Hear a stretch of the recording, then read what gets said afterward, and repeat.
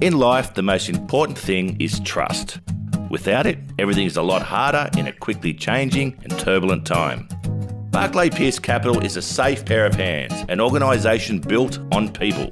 They understand you've worked hard to build your nest egg, and their asset management business is tailored to suit your needs. Their services help grow your wealth in order to provide long-term safety and security for you and your family. BPC, just a phone call away.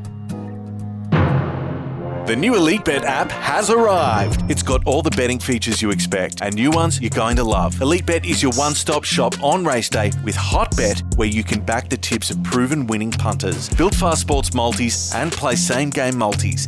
The EliteBet app is the smoothest betting experience around. Trusted for 10 years, EliteBet is 100% Australian-owned. The only betting app you need this summer is EliteBet. Gamble responsibly.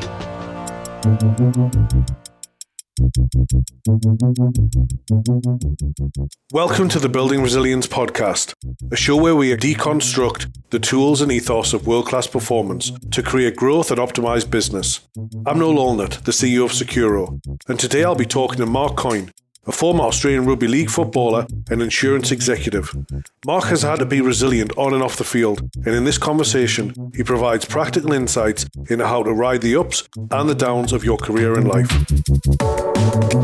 Building Resilience Podcast. Mark Coyne, welcome to the Building Resilience Podcast. Thanks, Noel. Good to be on. It's great to have you on the show today. I'm excited to hear more about your background and how you've gone from rugby league into business. Following those paths of like sport into business is something that I'm fascinated by, and it's one of the reasons why we set up this podcast to interview sports people who've got that lens on business. Could we start at the start? What was a young Mark Coyne like, and the kind of the traits that got you into playing high performance sports? Yeah, I'm the youngest of four. I grew up in suburban Brisbane and had two older brothers. And I suppose, we played a lot of backyard football, which I suppose sort of got me interested in sport and rugby league. And my two older brothers played down at a club called the Sunnybank Magpies. And I went down there and followed in their footsteps and had a lot of years, I suppose, playing rugby league and having a lot of fun. And, I suppose, doing that, you fall in love with the game. And I've always sort of played. I had a bit of a stint in rugby union for a couple of years, but I kept breaking my shoulders, so I thought that wasn't going to work for me anymore. So I went back to league, and I suppose the other thing, as I was growing up, my dad was a school teacher. He was very big on education, so he wanted us all to be sort of university qualified. So all of us went through university, and made sure that we worked hard at school and then at university, and all of us have come out. The four of us have all got degrees, including my older brother, who was the youngest neurosurgeon in Australia at one point. He's not that young anymore, but yeah, he really set the bar really hard for the rest of us siblings. But yeah, we've all walked out with different degrees, and that's why I sort of ended up with probably a rare thing at the time with a rugby league player who had a degree in business. So there's a culture of high performance that stemmed from the family. What was it like when you first getting into the top teams within rugby league? What was that feeling like? Yeah, it was pretty good. It was sort of a funny journey for me because I sort of came to Sydney when St George picked me up, and when I came to Sydney, I was sort of playing in the under-21s, and I was sort of living down in Sydney on my own without my family. So the first year was a really, really hard year, and at one point I even thought about going home because I was really homesick with moving to Sydney. Is a bit of a different beast to Brisbane in terms of the speed of life.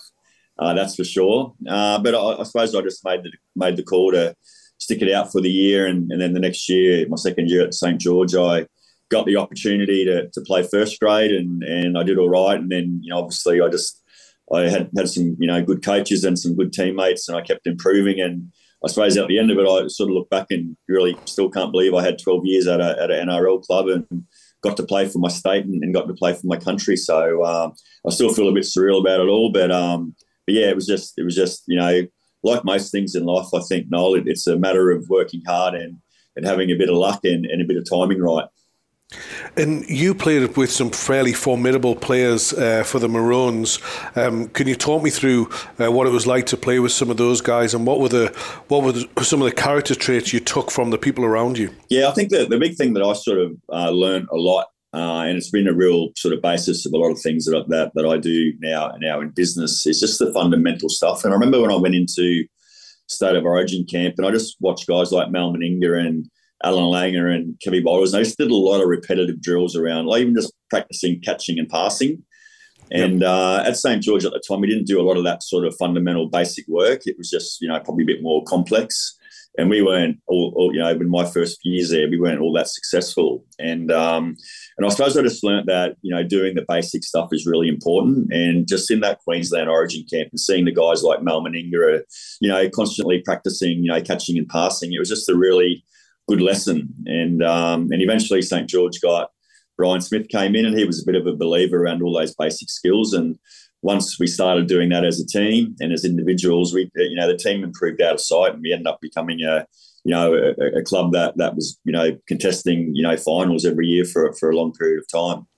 What would be the key trait that you'd say that helped you transition from the highest level of rugby league into business? Well, I was pretty fortunate, Noel, in that when I was playing, professional rugby league, we didn't get paid enough money, so you sort of had to work at the same time. So I pretty much, my 12-year career at St. George, I worked for 9 out of those 12 years. So I moved to Sydney with my business degree, and pretty much I got a job straight away at a credit union in the city, and I pretty much worked full-time at that credit union for 9 out of the 12 years. My last 3 years playing rugby league, it got too hard to do that because rugby league became a lot more professional, and basically I couldn't hold down the full-time job, so I had to leave that and just do the full-time stuff for a few years. But so sort of when I finished my rugby league career, I had 9 years of working experience, plus I had a business degree behind me. So I was probably one of the lucky ones, I think, at that time that I'd sort of done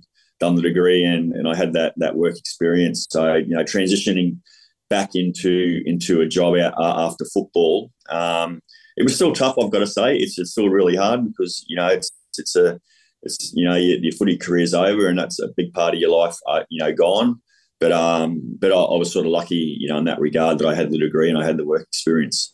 How would you compare your toughest day on a rugby league pitch, maybe a few points down at half time, bit of a rainy Friday night versus your toughest day as a leader in an ASX listed organisation? That's a really good question. I have to think about how to answer that one. It is different because a tough game, when you're playing, you really don't have a lot of time to think through the solutions. You've probably got to act more on instincts around that.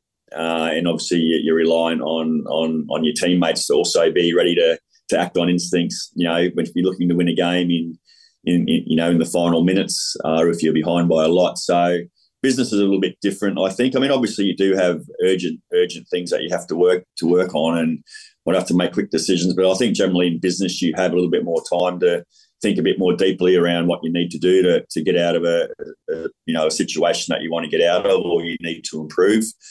But I think the sort of the fundamentals are still probably the same, because you got to, even though you're doing it really quickly in rugby league or in sport, you've got to make decisions really quickly. You still go through that thought process around what are my options to do, who do I need to jump in to help, and what's the outcome that we need to get to. And business is a lot the same, but probably in business you get a little bit more time to think through it.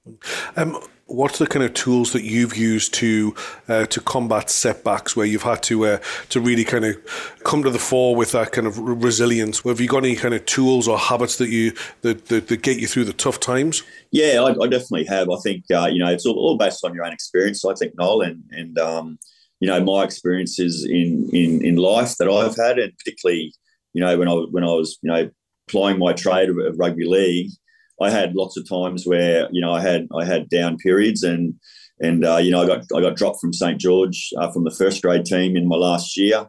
I got dropped from the Queensland team at one point. During my Origins experience, and I think the one thing that I always fell back to is I just need to work harder. So whenever I've had sort of something go wrong in my life, whether it was in the sport or business, I just feel like that the best thing for me is to just go and work harder and and try and work a bit smarter. So to me, that was sort of my answer to getting over any hurdles that I've had, was just to go back and try and work harder and smarter and overcome it that way. Yeah, it's a common theme that we hear from many of the guests on the show, that hard work will beat skill any day of the week, and being consistent around that. And time and time again, it's proven, whether it's on the sports field or in the business world. On the other side of hard work, some really cool things happen. And without kind of having to go through those barriers, you often don't see what the real kind of fruits of that hard labour might be. We're going into an interesting time now within the global economy, and there's so much unpredictability. Is there anything that you're looking at specifically in order to build a resilient culture inside your organisation as we kind of go through some potential rocky seas? Oh yeah, no, definitely. We like most organisations, it's a real challenge now. Attracting and retaining staff. Where our business is no different to, I suppose, all the other businesses in Australia that are really struggling with staff shortages. And what we've got to try and do is build a culture, within our organisation that makes people sort of proud to come in to work every day. And you've got to also, underneath that's got to be lying all the benefits as well, things like the salaries and flexible working, maternity leave, all those sort of added things that you need to provide, which I sort of think they're the basic things that you just, people, tick the box on those things, the things that you just have to have. But culture obviously is really important. So we work quite hard at my company around culture. We have a really unique purpose. Our purpose, because we work in the workplace injury area, is to help people get their lives back. And we talk a lot to our staff about the importance of the role that they play in helping someone recover from an injury. And they know that every time that they pick up the phone and deal with an injured person, they're making a big difference in their life. And the difference could be a really positive one, or if they don't handle it the right way, it can be a really negative one. So we really try and impress on our people the importance of their job in helping someone get their life back. And that obviously attached with the employee benefits is I think how you build a strong business. Yeah, absolutely. There's so many facets to kind of building that culture, building a strong business, being a resilient organisation, but also one that holds a significant amount of purpose for your staff and your clients.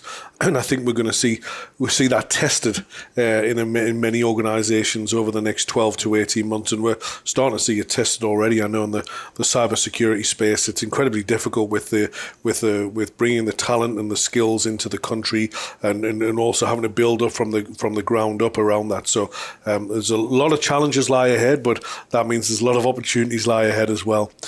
Mark, I'll finish the show with one final question. How does Mark Coyne define resilience? That's a good question too, Noel. I think resilience is, for me personally, and some of the things that I've had happen in my life. It's just probably trying to put things in perspective, and whilst what you're going through always can feel really bad. There's obviously other people that are probably going through things that are a lot worse. So I try and keep a pretty balanced perspective around what's happened to me hasn't been great, but is it going to really make a difference overall in what's happening in my life? And I sort of try and grade what's happened around that, and again I just try and at some point you got to move on, I suppose, Noel, and bad stuff happens in people's lives, but what's important is what you do next. And I've sort of always had that mantra, and I've always, if something bad has happened, then I just try and work out what's next. What's the next thing I've got to do to get myself out of how I'm feeling or the hole that I'm in. And my mind's always worked that way. Like I've always been, well, that's not great. So, but what's the next thing I've got to do? So it's just, I think for me, when I'm having times, and I think, the thing is that everyone has down times. You can't be someone who's up all the time. It's just not possible, I don't think, nowadays. So when I'm having a down time, I just try and, I talk to different people, to get different bits of advice, but ultimately it's just around putting a bit of a plan together to move forward on it, and not dwell. And One of the good lessons that I think that I learned, Noel, when I was playing my footy career was I used to often watch players who got dropped. And when the players got dropped to, the next grade below, I'd actually watch them at training and I'd see how they react to that. And a lot of people that got dropped and started walking around the training field kicking stones, I always knew that they would never get back into the first grade team. But the ones that went back and just put it behind them and trained hard and did all the hard work and, was enthusiastic and still talked, they're the ones that always came back because, I suppose what I learned from that is that there's no point kicking stones when you're down. It doesn't help anybody. And whilst I think you sort of go through a bit of a process in your own head where you feel disappointed, you're starting to pass the blame. Eventually, I think you've got to cycle through to go, well, all that's happened, but what happens next is going to be up to me to fix that. So I think I've learned over the years that if something bad does happen, you've got to cycle through that process of blame really quickly and get to the point around what do I actually got to do next to get better or improve. And I'm pretty good at doing that nowadays. Mark, that's a great answer. So many very important insights there for people who are either going through a tough time or may be looking for inspiration in order to get themselves back on track, whether it's short term or long term. So thanks very much for sharing that. And thanks very much for joining the show today. It's been a pleasure to get to know you more, and thanks for sharing the stories and insights. No problems. No, my pleasure. Thanks for listening to the Building Resilience podcast. Make sure you hit subscribe or follow wherever you listen so you don't miss future episodes. Thanks to our guest today, Mark Coyne. I appreciate your time. Thanks to our sponsor, Securo. If you'd like to know more about me or Securo, you can head to securo.io. Securo. Trust tomorrow. This podcast was made by Afternoon Sport Group. Afternoon Sport. Are you thinking about making a podcast? If so, contact the Afternoon Sport Group. We'll make it easy. With the technical know-how and industry knowledge, we'll get your podcast up and running in no time. Get in touch via our website or email hello@afternoonsport.com.